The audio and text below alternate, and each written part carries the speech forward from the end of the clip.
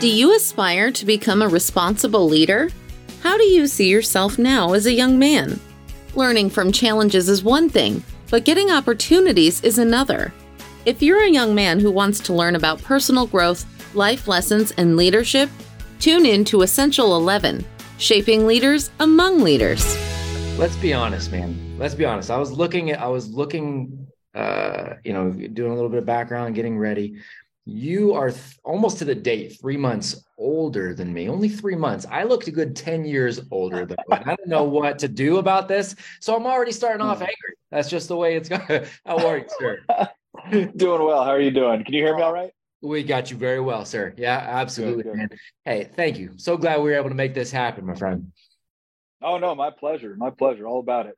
This is awesome, man. So I want to make sure you've got context of kind of what we do and what's going on. And then we'll just chat, man. We want to know all about you. And then, you and I will go kind of just conversation style with these young men here. Will come in and they'll have better questions than I will. And we promise not to go over an hour because we honor your time on this. So I've gotten the opportunity to build schools. I founded a few in California, but I've built schools and helped entrepreneurs build schools all over the world, and a very different kind of school that focuses very much on education, not indoctrination. And it's a very different kind of mindset. I think you and I see eye to eye on so much of that in terms of education. In fact, I know we do. So had the opportunity to do that. Was working out and getting beat up by my friend Tim Kennedy a few years back. And he says, well, hey, I want to open one of these schools. I'm like, all right, great. Let's get this going. And he goes, hey, what about just pouring into young men too, though, man? I've got a great network of guys. You've got a great network of guys. What if we just get some of the best men in the world and we pour into these young men? And so that's what we get to do every single week.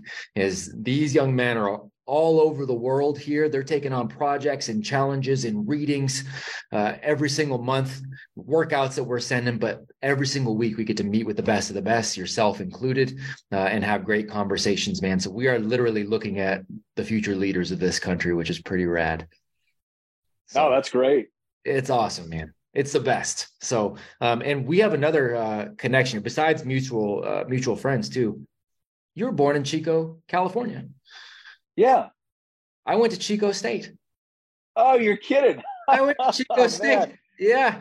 That is a small world. It is a small world. So did you grow up out there too?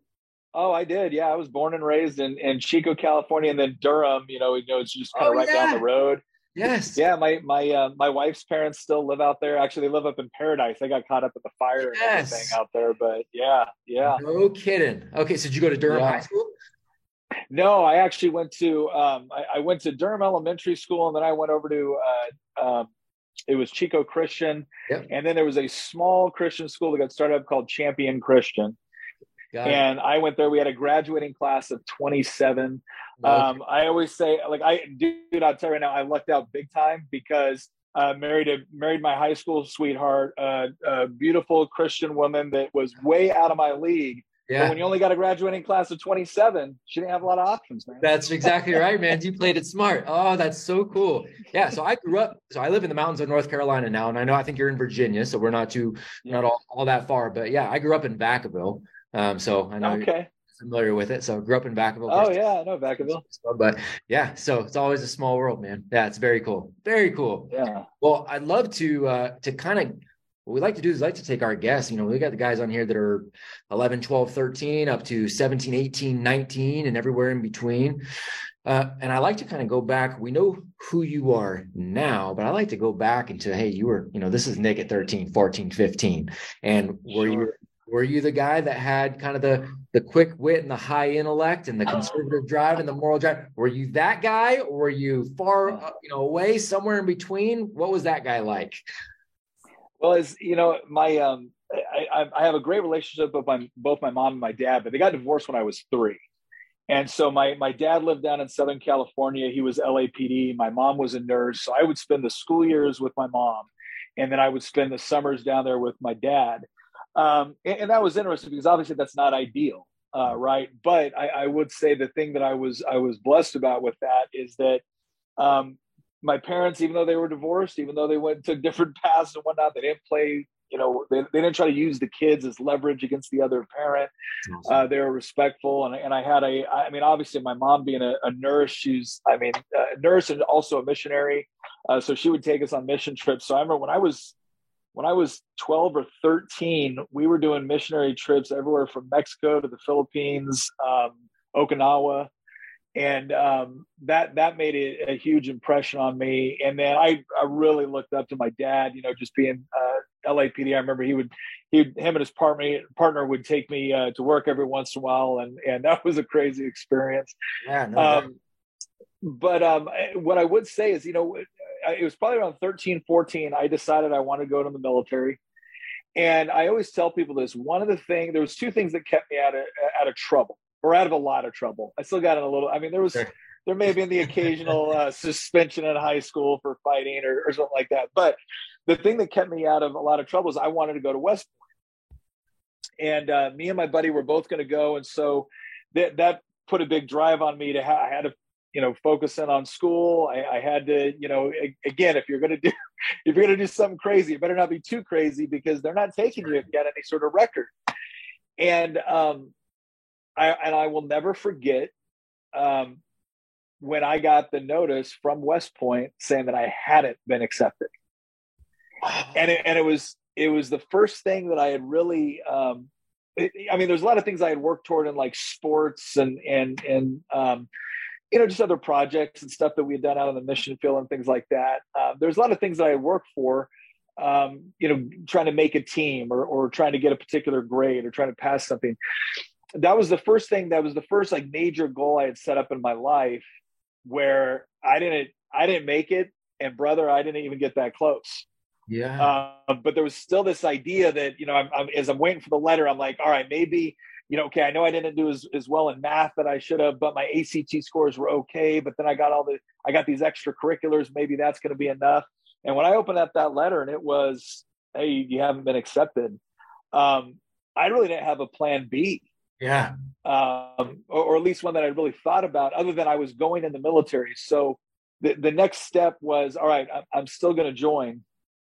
And 2 weeks later out of high school, and I turned 18 my senior year, but 2 weeks out of high school, I was on that plane and then that bus to beautiful Fort Benning, Georgia, infantry basic training. But yeah, so 13, 14, I would get into trouble. I was definitely a bit of a smart aleck. That would be a polite way to put it. I think some of my teachers had a different way to put it under their breath when no one could hear. But yeah, a combination of being grounded in like my faith. Yeah. Certainly not always living it out the way I should, but a moral foundation combined with an objective was really formative for me through that time. But yeah, get it. but failing right off the bat was an interesting experience. But I look back now and I wouldn't have it any other way. But so that's the nature of the beast, right? We look back and we're able to connect, the dots backwards, obviously, and not forward. To be a whole different game if we could do that. So I love that. But in the time, man, that is for a young guy, that's a kick in the junk. I mean, that's a tough deal. So I kind of a two-part question on that. So one, what was it about the military in general that made it so that was your objective? Like when you decided at 13, 14, I'm going into the military, like what was it about the military that was drawing you in? And two, do you credit that kind of foundation, that moral faith, that your parents obviously pouring into you, your experiences as a missionary, like you credit that with your resilience to go, okay, well, I didn't get in here, but I'm still going to go in because that in of itself, that resilient nature right there, there's a lot of talk about generations and generational habits. I've spoken on stages to darn near 500,000 people across this globe about generations in particular, because what a lot of companies are telling me are these young people, they're coming in and they're like, hey, Mr. Nick, I've been here 6 weeks, man, almost every day, which is incredible, right? Which is nuts. The biggest thing that, I always tell people this, the older I get, and I'm 43 now, I got 3 kids. My oldest is 20. The older I get, the more I appreciate that my parents raised me with this idea that the world doesn't owe you anything. Yes. And so when I got that letter from West Point saying you didn't get in, it never occurred to me that somehow I had been guilty of some sort of cosmic injustice. Yeah. Right? It was, no, I didn't put in the sufficient work. And if you don't want to feel like this in the future, you better put in the work. Yes. And it was that mindset. It almost seemed, when you hear like the world doesn't owe you anything, it almost seems negative. It's not. It's just a proper understanding of reality.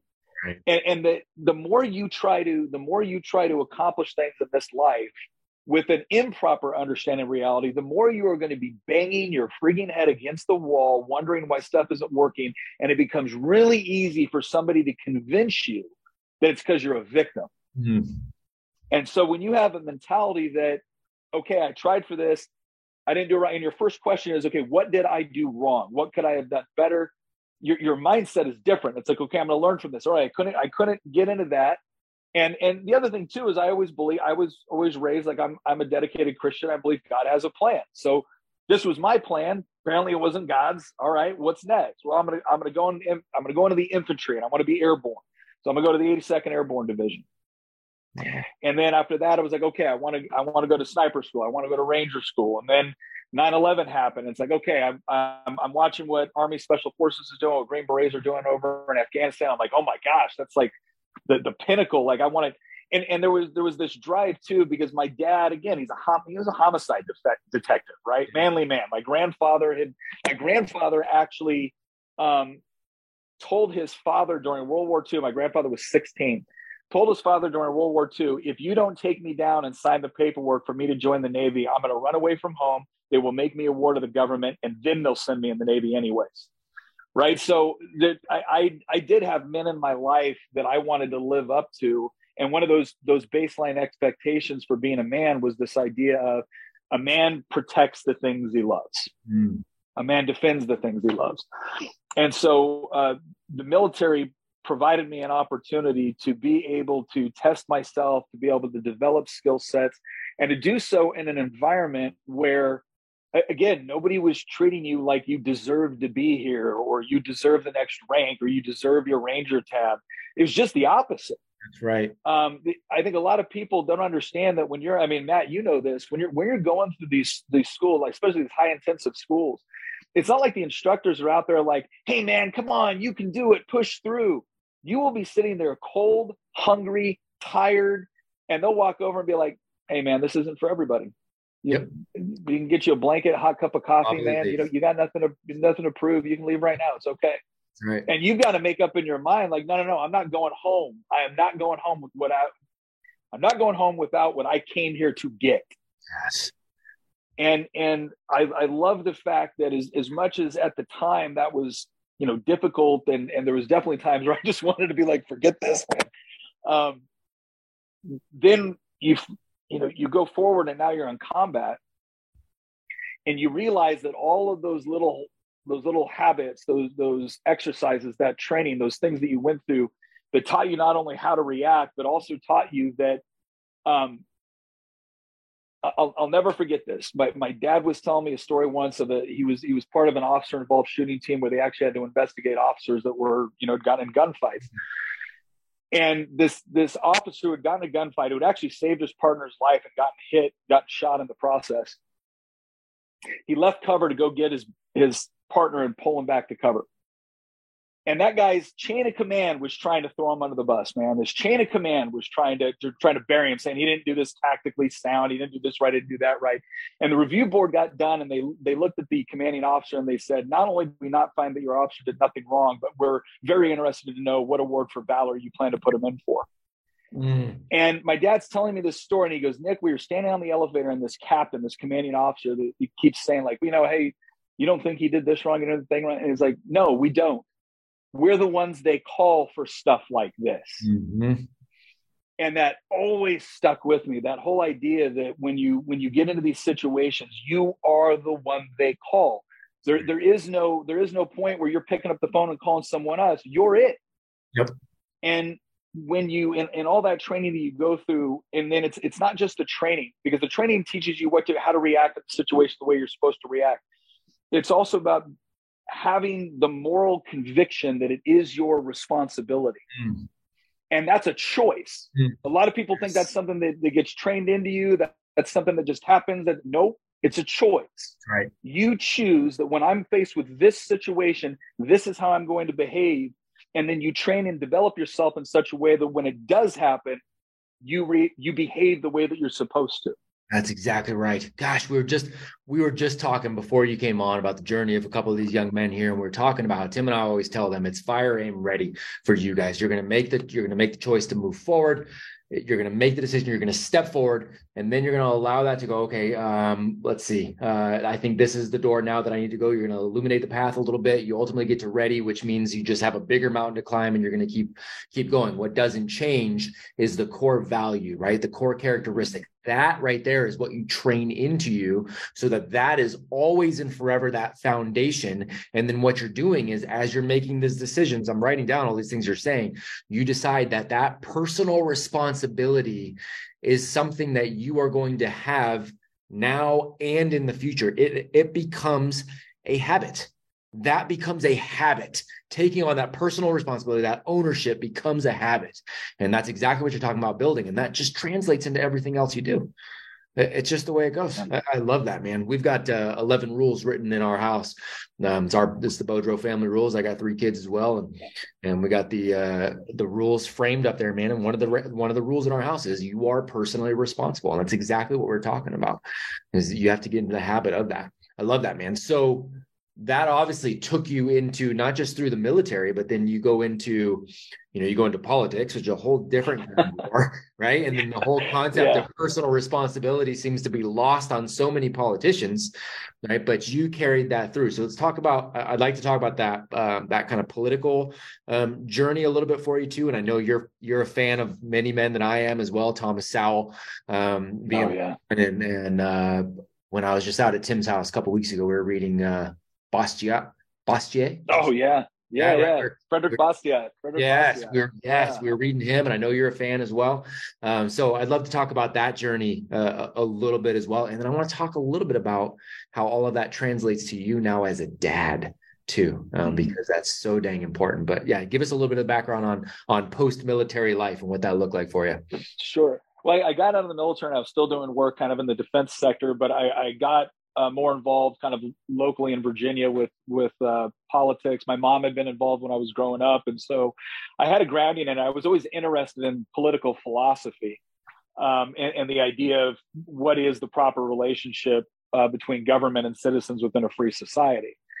And so that got me interested in concepts like, constitutional government, limited government, enumerated powers. And then on the economic side, things like free market economics versus, other economic systems, Marxism, socialism, et cetera. And the other thing too that kind of changed for me is like I never to this day I'm always very, very proud of the service that my friends rendered in Iraq and things like that. But I will say that my service in Iraq started to make me very, very skeptical of the way that our government was violating what I think was its constitutional responsibilities with respect to going to war.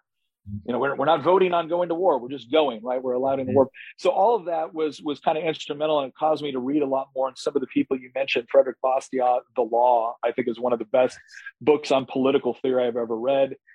Anything by Thomas Sowell. Thomas Sowell is just a genius. But so as I started to kind of develop, like what is my core philosophy with respect to, the first philosophy is man to God, right? Yep. That has to be the core fundamental for your worldview, because it provides the epistemological justification for objective morality and everything else.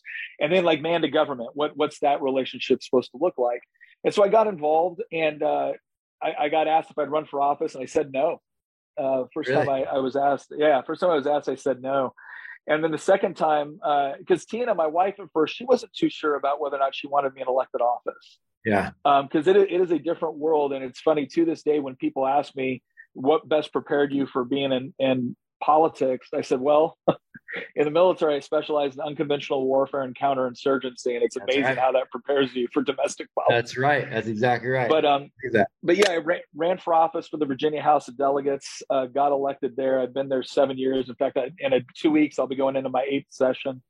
And it's cool. And I've run for some other stuff. I ran for Congress, kind of had a heartbreaking race. We lost by less than 2 points.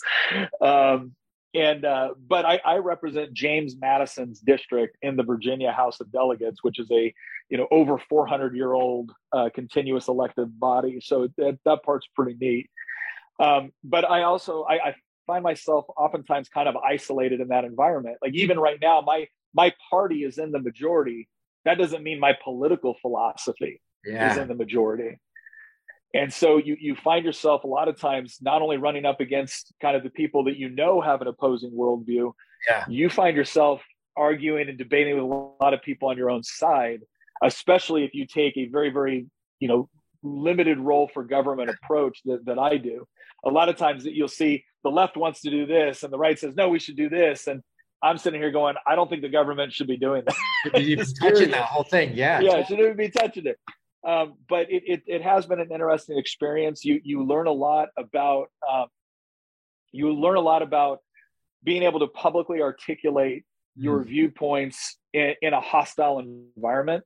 And I think that goes a long. If you really take it seriously, it goes a long way to helping you to be intellectually rigorous. Yes, sir. And then being able to articulate it in such a way to where you can make a good argument, but you can do it in a way that people will understand and will connect with them.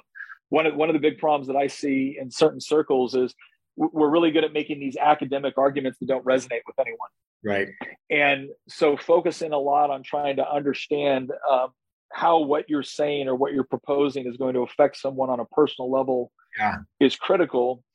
And I would say that one of the things that's really the skill set for that I've really come to find is even more important with respect to being a father. One of the things that I think I actually spoke about this in my church. I said we have a lot of parents that have a Christian worldview, maybe have something more of a conservative outlook on life, sending their kids off to college, and when their kids come home and challenge them, their attitude is to get defensive and aggressive. Yes, sir. With their kid. They almost treat their kid like they're wrong for asking these questions. And I said, when you do that, you're actually advancing the sort of authoritarian model that you think you'd raise your kids away from. Because if all you did was teach your kids that you believe what mommy and daddy believe because we put a roof over your head, you believe what we believe because we're the authority figure in your life. Okay, well, that's great until you're not the authority figure anymore. Bingo. Right? And now they'll look for something else. If you never taught your kids, not just your values, but how to think about them and why they're important, then you really haven't prepared them. And then the second thing that I found, and this was humbling, dude, you want to talk about a humbling moment. I'll never forget when my oldest daughter, she's 20 now. At the time, I think she was 14 or 15. And she knocks on my door and she goes, "Daddy, can I talk to you for a second?" And I said, "Yes, sweetheart. What is it?" I'd had a long day. I was kind of done. And she goes, "Daddy, I don't think you handled something very well." Every bit of me wanted to be like, "Oh, you don't? Oh, you're going to enlighten me on parenting. By all means, please have a seat." Like this is going on in my mind, and I'm about ready to say it, and then I'm like, I should probably ask her what it's about. So I said, because she did. She was polite. She was respectful. She goes, "Daddy, when you got home from work, you went into the kitchen. The kitchen was a mess. You got mad at Allie and Luke. And then you stormed out of the room, and Allie and Luke don't want to come up and tell you that the reason why they were in the kitchen was because mommy gave them permission because they were making something for you." And I felt like a jerk, and rightfully so.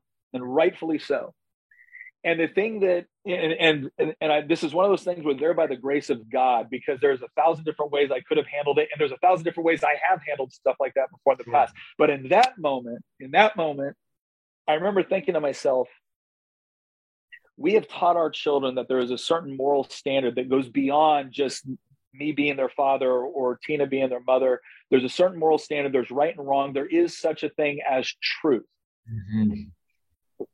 And right now, everything that we've taught her about truth tells her that what I did in there was wrong. Mm-hmm. And now she's had the courage to come to somebody that she loves, respects, and also recognizes that she is under my authority. She has had the courage to come to me in a respectful manner and tell me what's wrong. If I don't reward that with the right response right now, what I've taught her is that none of what I've taught her in the past matters. It's all about authority. That's right. And again, thank God that in that moment, my response was, because there's been other moments where this has not been my response, but in that moment, my response was, sweetheart, you're right. I'm wrong. I'll go apologize to Luke and Allie. And thank you. Thank you for letting me know. Thank you for letting me know. Yeah. And one of the big things that I try to really impress on parents now is that if you want to be able to, if you want to grow kids that are strong in their faith and their belief system and what they believe and why they believe it, that really starts with how you project that to your kids. Sure. And so learning how to understand it and talk about it and have those discussions and to let them ask probing questions that might be uncomfortable for you at times. Yes, sir.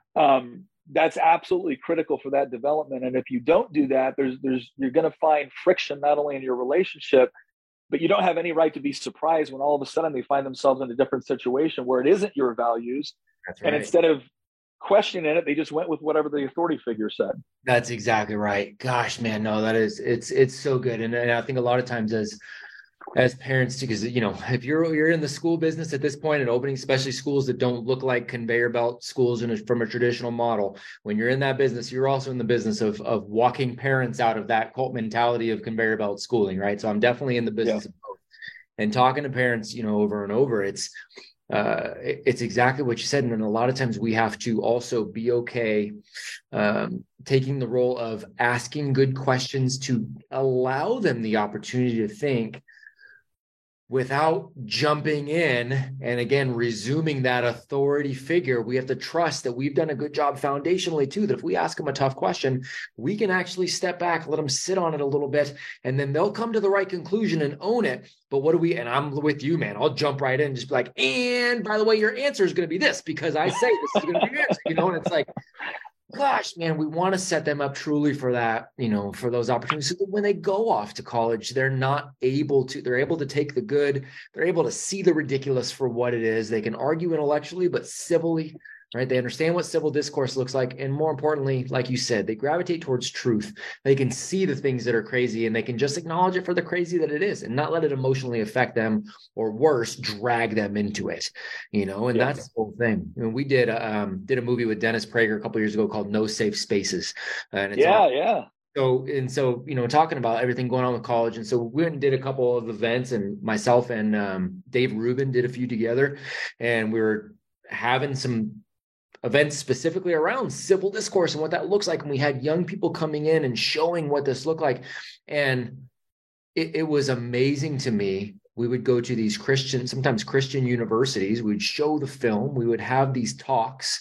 We would invite guests. And it was amazing to me. A lot of times it was the parents who were pushing back going, yeah, but you want this civil discourse, but really, what we should be doing is hammering into this. And we were making the exact same argument. We're going, man, aren't we just setting them up for failure in that way if we do that? So dang hard, man. Oh, so good. Gentlemen, here's what I want to do. I want you guys to put your hands up if you don't mind, because I want you guys to be able to ask questions too. I'm going to call on you because we're going to honor his time. We got 26 minutes left. But I want to, so the 20-year-old that you have right now, is she in college? Are you encouraging? Does she go to college? What is that situation? She, we were fine if she wanted to go to college. She graduated high school. We homeschool. She graduated high school right as COVID hit. So there was really not, and she also said, she goes, Dad, She goes, I thought about the military. I thought about some other things. She really loves theater. She's actually looked at some thing over at Sight and Sound Theater in Pennsylvania. They have another one in Missouri. It's this really just incredible theater up there. And she goes, but Dad, I understand that it's really hard to make a living on a theater. So she goes, here's what I want to do. She goes, I want to go to Paul Mitchell Cosmetology School because it's going to give me a useful skill set that I can take anywhere. And it also puts her in the proximity of the theater. So there's multiple entry points that she can use at a young age. I mean, this is a great age to take risks, right? Yes. But she has a useful skill set that she can sustain herself on and make money no matter where she goes. And it puts her in the proximity of what she wants to do. And so she's really embraced that and done well with it. And so we'll see what happens. I honestly think there's a good shot she might be married here pretty soon, which is a great thing. I love her. Her boyfriend is a great guy. They're both, they've known each other for about 10 years, but they've only been dating for about 2 now. But they kind of grew up in the church together and worked there. But yeah, so we'll see. But that's that's awesome. Yeah, that's awesome, man. Yeah, no, since we moved out here, because we were still in California up until February of this year. My wife and I were in the Bay for a while, and when we were at Stanford, and we were in Sacramento building schools out there. We're in the mountains. Yeah. Now since February. And so we're homeschooling, home educating here. And I have families that I home educate from across the world that we help out. So I love that. And I love that trajectory. I think that is a smarter route for now. We need to talk more about that because I'm on the education committee in Virginia. One of the big things that we're trying to push is more opportunities outside of the government administered system. And what you're talking about is what we want. Oh man, I know the game inside and out. Whatever I can do to help on that. I mean, please say the word because that is the way to go. And I love to hear that from her too. And it's not that college has to be a bad thing. But I will tell you, I do think it's a net negative now for more young people than it is a net positive. You know, I really do. And it's a tough battle to have to navigate. So I love hearing that for your young lady too. It doesn't surprise me. And I think that's friggin' phenomenal. All right, let's get some of these handsome gentlemen in here. Mr. Steinbach, you are up, sir. Thank you so much for coming on the call today, Mr. Freitas. Am I saying that correctly? Freitas, but my drill sergeant taught me to respond to anything close. Yeah, you're good. Understood. So I try, and anytime I get the opportunity to interact with someone coming out of the USASOC community or the SOCOM community, I always want to ask them, if you were 17, 18 years old today, would you still join that military the way it is now? I mean, outside of the poison injections and everything else, right? Taking into account the military industrial complex and, you know, the administration that you're serving under, which certainly doesn't have your best interests in mind, certainly doesn't have, you know, the oath that you take of serving and protecting the Constitution against enemies, foreign and domestic, in mind. Would you still join that military? I guess, is the juice worth the squeeze? Yeah, I would. Now, again, there could come a time where I might change the way I feel about that statement. I think some of it really depends on what your objectives are for your life. What what do you think God's plan is for you? But I will say that I had an incredible experience. I came in during the Clinton administration, and then served through Bush, and then was still there when Obama took office. The things that I remember and love about my military service are the people I met, the skills, the situations, the testing that it really puts you in. And even now where I'll look back on our policy in Iraq and think, now I've really started to question the intelligence that got us there in the first place and whatnot. But I'll tell you what I've never had to question. I've never had to question the good things that we actually did on the ground for the people that we were working with. And so I still think it is an absolutely worthwhile endeavor. I think the skills that you will learn, the friendships that you will build, will be with you throughout your life. So yeah, it's something. If it were me, I would still do it, but I will be careful on how I advise other people because of what's going on right now. But yeah, good question. Thank you, sir. Good question, Mr. Duncan. Go ahead, sir. All right. Thank you, sir, for being here. That was actually part of my question, so I guess I'll have to switch it up a little bit. So what are your thoughts on going active duty versus reserves? And then also a completely separate thing, what was your job in the military? So I started off, so I was enlisted. I started off as infantry. in the 82nd Airborne Division, then the 25th Infantry, and then I went over to Army Special Forces, kind of better known as Green Berets. I was a weapons sergeant, then I was an intel sergeant. I will tell you this much. If I had to do it all over again, I would probably just go straight to SF if they're still doing the X-ray program, which we call it the SF baby program. But they had a mechanism where you could go right into SF. And the reason why I say that also has to do with the previous question is as ridiculous as things can get in the military, you have a lot more control over your individual destiny in SF than you do if you're in a line infantry unit. There was a great deal more power that we had with respect to the decision-making process on what operations we were going to go on, how we were going to conduct them. We were very involved in all of our planning processes. And that's not the same throughout, every unit within the military. That really is, in many ways, very unique to special operations. And I would say special forces. Mm-hmm. So I still like the idea of active duty. Reserve is, there's great, there's great opportunities within the Guard and Reserve. A lot of it depends on what you want to do. One thing I tell people, I was talking to a young man that was, he was really trying to get a job within the cyber world. And he had a degree in cybersecurity, and he managed to get a job, but it took a long time. And one of the things I floated to him was, you might consider going into the Guard because it will help you go through that process of getting your security clearance. It gives you some actual experience. There's credentialing involved with that. And so I think it really depends on what you want to do with respect to active or reserve. And then the other thing I would say is that unless you want to go into a very, very technical field, if you're looking at going more of like the infantry or the combat arms route, my attitude is the quicker you get to special operations, probably the happier you're going to be, because it's very demanding, but having that additional kind of control over how you conduct operations and knowing that you're in there with a lot of other people that desperately want to be there. There's no one that shows up in SF accidentally, right? You got to go through, a year and a half of training. So I think that's all beneficial. And if I could add another piece of that, what, I guess they're called units. I don't remember all the terminology, but did you go to multiple units, or were you just at whatever one was in, I think North Carolina is 82nd or Georgia? Oh yeah. So there's different, so it just kind of depends. So like within a division, you have brigades, you have battalions, you have companies, you have platoons, you have squads, you have teams, right? Like the team's the lowest. So when I was in the 82nd Airborne Division, I was in what you call a line company, which is just a straight, paratrooper line company.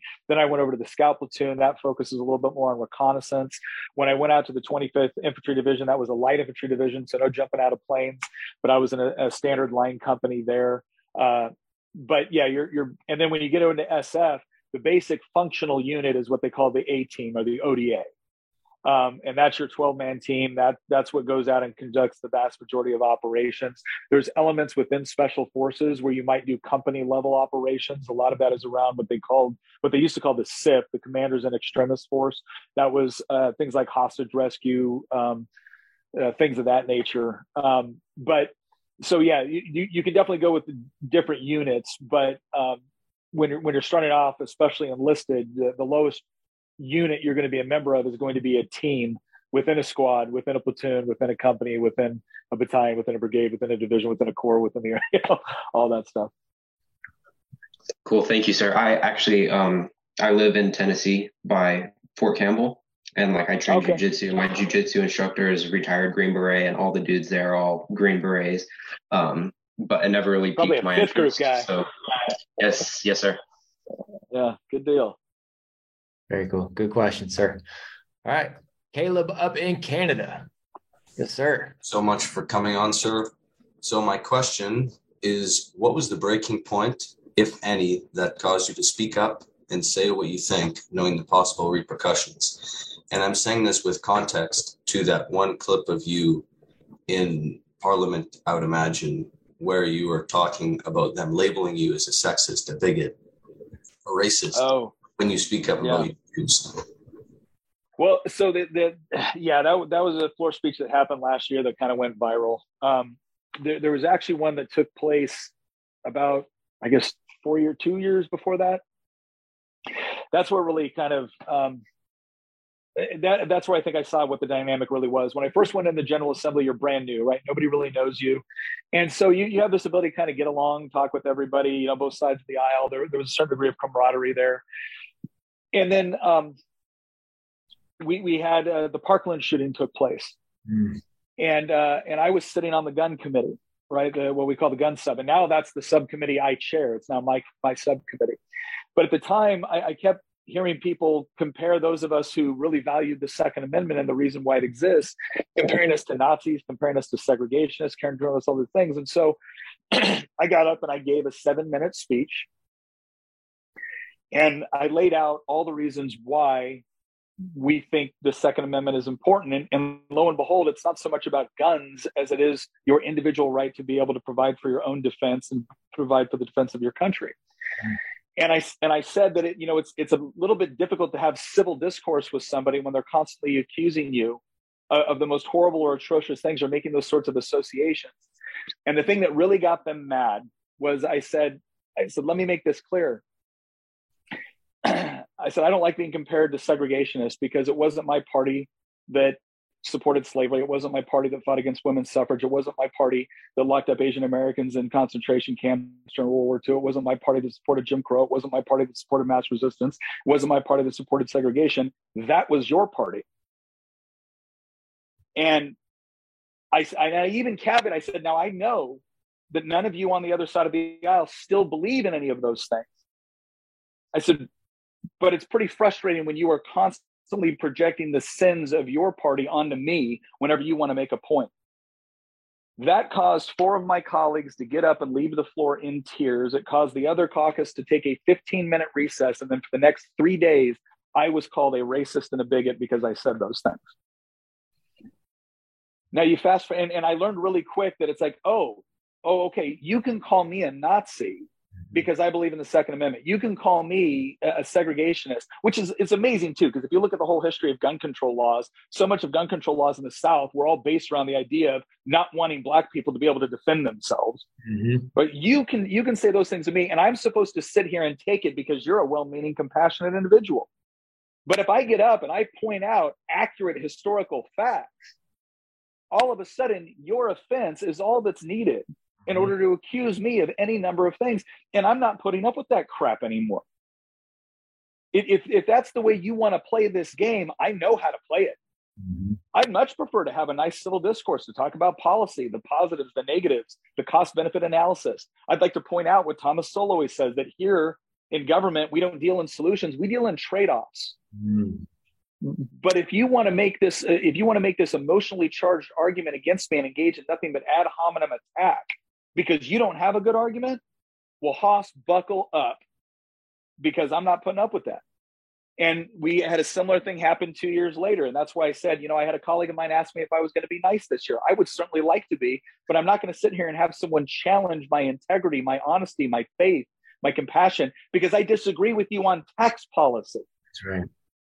Because at the end of the day, that's not an effort to foster civil debate. That is an attempt to shut down debate because they understand they can't debate the individual merits of a particular position. Bingo. And what I saw was that this overwhelming drive within on our side to not try to rock the boat because, the press won't like it. And we never win these things because the way it gets reported in the press always works out against us. I'm like, fine, go around the press. Because when I gave that speech, there was people on my own side of the aisle that were upset with me until it got 100 million views. And then they realized, I don't need the press. I can go straight to the people and I can make the argument. And guess what? They'll back it if you're willing to stand up and actually have some guts and call them out. Because I got news for you. When they call us those things, it's not just directed at us. It's directed at the people we represent. And they have a right to know that when we come down here and they're being called those things, that we're going to stand up and not just defend us. We're going to defend them. We're going to defend the values that we claim to care about. And we're going to do so in a way that's intellectually rigorous and articulate. And so it wasn't the first time certain individuals have gotten up and done that. And look, to be perfectly fair, there are people on the other side of the aisle that I can work with just fine. We disagree 95% of the time, but the 5%, the reason why we can work together on the other 5% is because they're intellectually honest and because they keep their word. And I can work with somebody that I disagree with 95% of the time who keeps their word more than I can work with someone that agrees with me 70% of the time who's a liar. Yes. Because you can still trust that person. That's right. You can still trust them. Right. We lose that. We forget that. You can still trust, even though you don't agree. You can still trust because you can believe, because they're at least maintaining that integrity and they're aligned with what they say and what they do. So you can at least trust that. And there's a level of respect that goes along with that. Yeah. By the way, I really hope Pierre wins in Canada. I love that guy. Oh, that's awesome. What do you think, Caleb? Thank you for your answer, sir. And my follow-up to that is, what gave you the courage to stand up, knowing that the majority is going to be against your thoughts, even the people on your side, like you said? I was pissed. I'm sorry. That's a crude way to put it. That's a crude way to put it, but I was mad. And this is one of the things too that I think is important for men to understand. Part of preparing yourself for standing up in situations where it's either dangerous, and that danger might be physical danger, it might be danger with respect to your career, social danger. Part of preparing yourself for doing that, it's not about hating the thing that you're speaking up against. It's about absolutely being in love with the thing that you're defending. I will tell you right now, there is nothing you can tempt me with, and there is nothing you can threaten me to get me to back down about the things that I love the most. So I love my God. I love my family. And so threats to those things, and I love truth. And so threats to those things make me angry.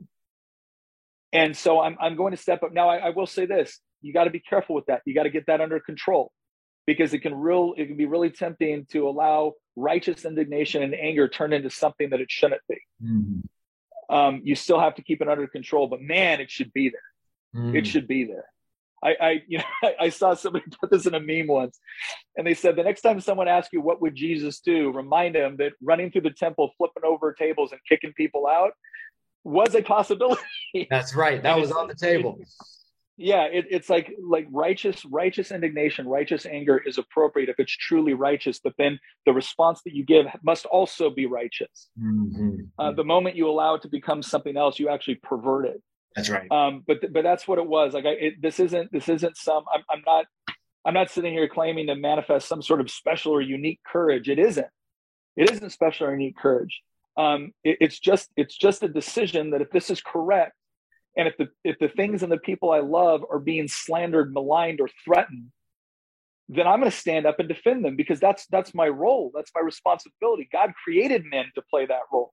Right. And when we don't play it, you see what happens to society and civilization at large. Oh, so good. What do you think, Caleb?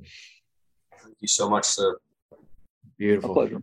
Oh, so good, man. Yeah, I'm taking a lot of notes, and I love that perspective. You do not have to hate what it is you're against, especially when you love what you are for so freaking much. It's a very clear thing, and it resonates. I think that resonates with all men. It especially resonates with fathers. It especially resonates with people who know who God is. It especially resonates, I think, because there are levels of love there that you just don't understand any other way, and it just makes it very, very easy and very clear to see that. Oh, I love that. All right, gentlemen, last two. Parker, go ahead, sir. Thank you, sir, so much for coming on here. My notes are currently full of wisdom that you've given, and my question for you is, I have two questions. First being, what skill has helped you most in becoming the man you are today? And the second being, what has been your most influential mistake? What mistake has, had the greatest effect on you, whether it be what you learned from it or how it affected your life? I'll start off with the second one. Because my wife and I were just talking about this the other day. So my oldest daughter is 20 now, but I will never forget when she was 3 years old and we had not been, I had not been active in my faith. and we were tying, and some neighbors of mine, people I really, really respected, Anthony and Janelle, they invited us to go to church. And look, I'm in the military. I got to wake up at, 5 a.m. to go run 5 miles the next day. Like, I don't feel like it. And Tina and I are talking about, hey, we know it's good. We should probably do. And my 3-year-old daughter goes, "What's church?" And at that moment, it kind of hit me that for the first 7 years of my marriage, I had not been playing the role of the spiritual leader of my household. And that if I didn't correct that real quick, there were going to be consequences to that I was going to have to live with for the rest of my life. So that mistake right there, a long mistake too, 7 years of not really embracing that role. That was the biggest mistake and it was a combination of Anthony stepping up, and it was also a combination of another guy. I wish I could remember his name, but I was in the Special Forces Intelligence Sergeant's course, and this guy was just bold in his faith. He didn't mind standing up and defending it, and he did so articulate. He did so in an articulate fashion. He did so in an intellectually rigorous fashion, and what I appreciated was the boldness of it, and the fact that both of those men were men that I respected as men. I respected them as men before anything else. I didn't know a lot of other things about them before that, but for me, that was really important. And so that whole aspect, I think, that was my biggest mistake that led to something that was formative afterwards. What was the first question again? Thank you. My first question was, what skill has helped you most in becoming the man you are today? I think, gosh, that's a tough one. I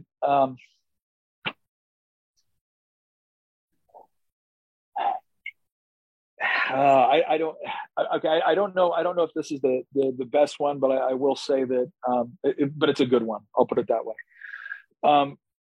Really trying to understand critical thinking.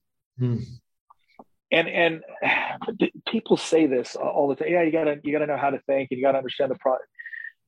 No, it's important because it's the mechanism. It's one of the primary mechanisms that we use to arrive at truth. And so in every situation, if you've disciplined yourself, I think and again, I'm a Christian, so I'll just be blunt with you. I am trying to organize my thinking in line with what Christ would have me think in any given situation. And critical thought is a part of that because he created it, right? But understanding that, because without it, you will find yourself being driven by emotions. So much of the advice we get from movies is absolute garbage. Follow your heart. No, don't follow your heart. Seek truth. Pursue truth. And there's certain mechanisms that you have to establish in order to do that. And one of them is proper critical thinking within what Romans talks about as renewing your mind. But so that's the one that I think has been kind of the most formative for me that I can think of off the top of my head. I always get nervous when somebody says what's the most, because I know the call is going to end and I'm going to think of something else. Like, I should have said, that would have been better. That was really important. Yeah. Man, I mean, so true. And today, and Parker, I don't want to usurp, because if you had a follow up on this, I want you to go ahead, sir. No, I'm good. I was just going to say thank you. Okay. No, thank you. Sorry, I didn't mean to jump in. I got. And by the way, Matt, I'm not in a rush. So, and I understand you guys have a timeline, and I'll follow that. But please understand, I don't have to be off.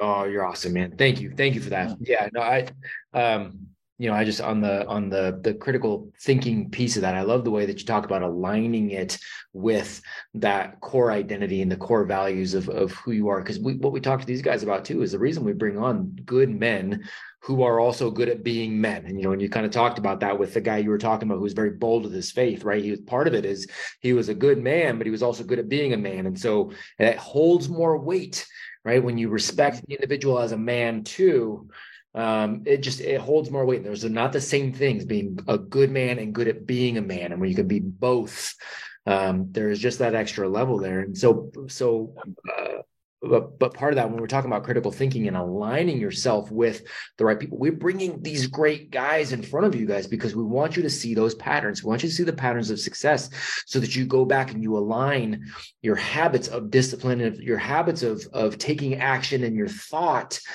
around, okay, well, what are these patterns that I'm recognizing that these good people are doing? How would they think about this? How would they act in this situation? You allow that to be there. And then simultaneously, you also take a look at those ideas and you just be willing to beat those up a little bit too, until you get to, the word that Mr. Freitas keeps using is truth, right? You keep beating those ideas up until you go, okay, I think this is as close to the truth as I can get right now, as far as I can see it. And until I see better evidence presented around there, I'm going to operate from that standpoint, right? And I'll tell you what, if you allow yourself to do that, and that's, gosh, man, we call it critical thinking. Even just thinking, guys, you're way ahead of the pack. The 99% of people aren't even doing that. They're just reacting. Even that, man, you are going to be set so far apart from your peers. It's what is going to allow you guys to continue to lead in the way you guys are.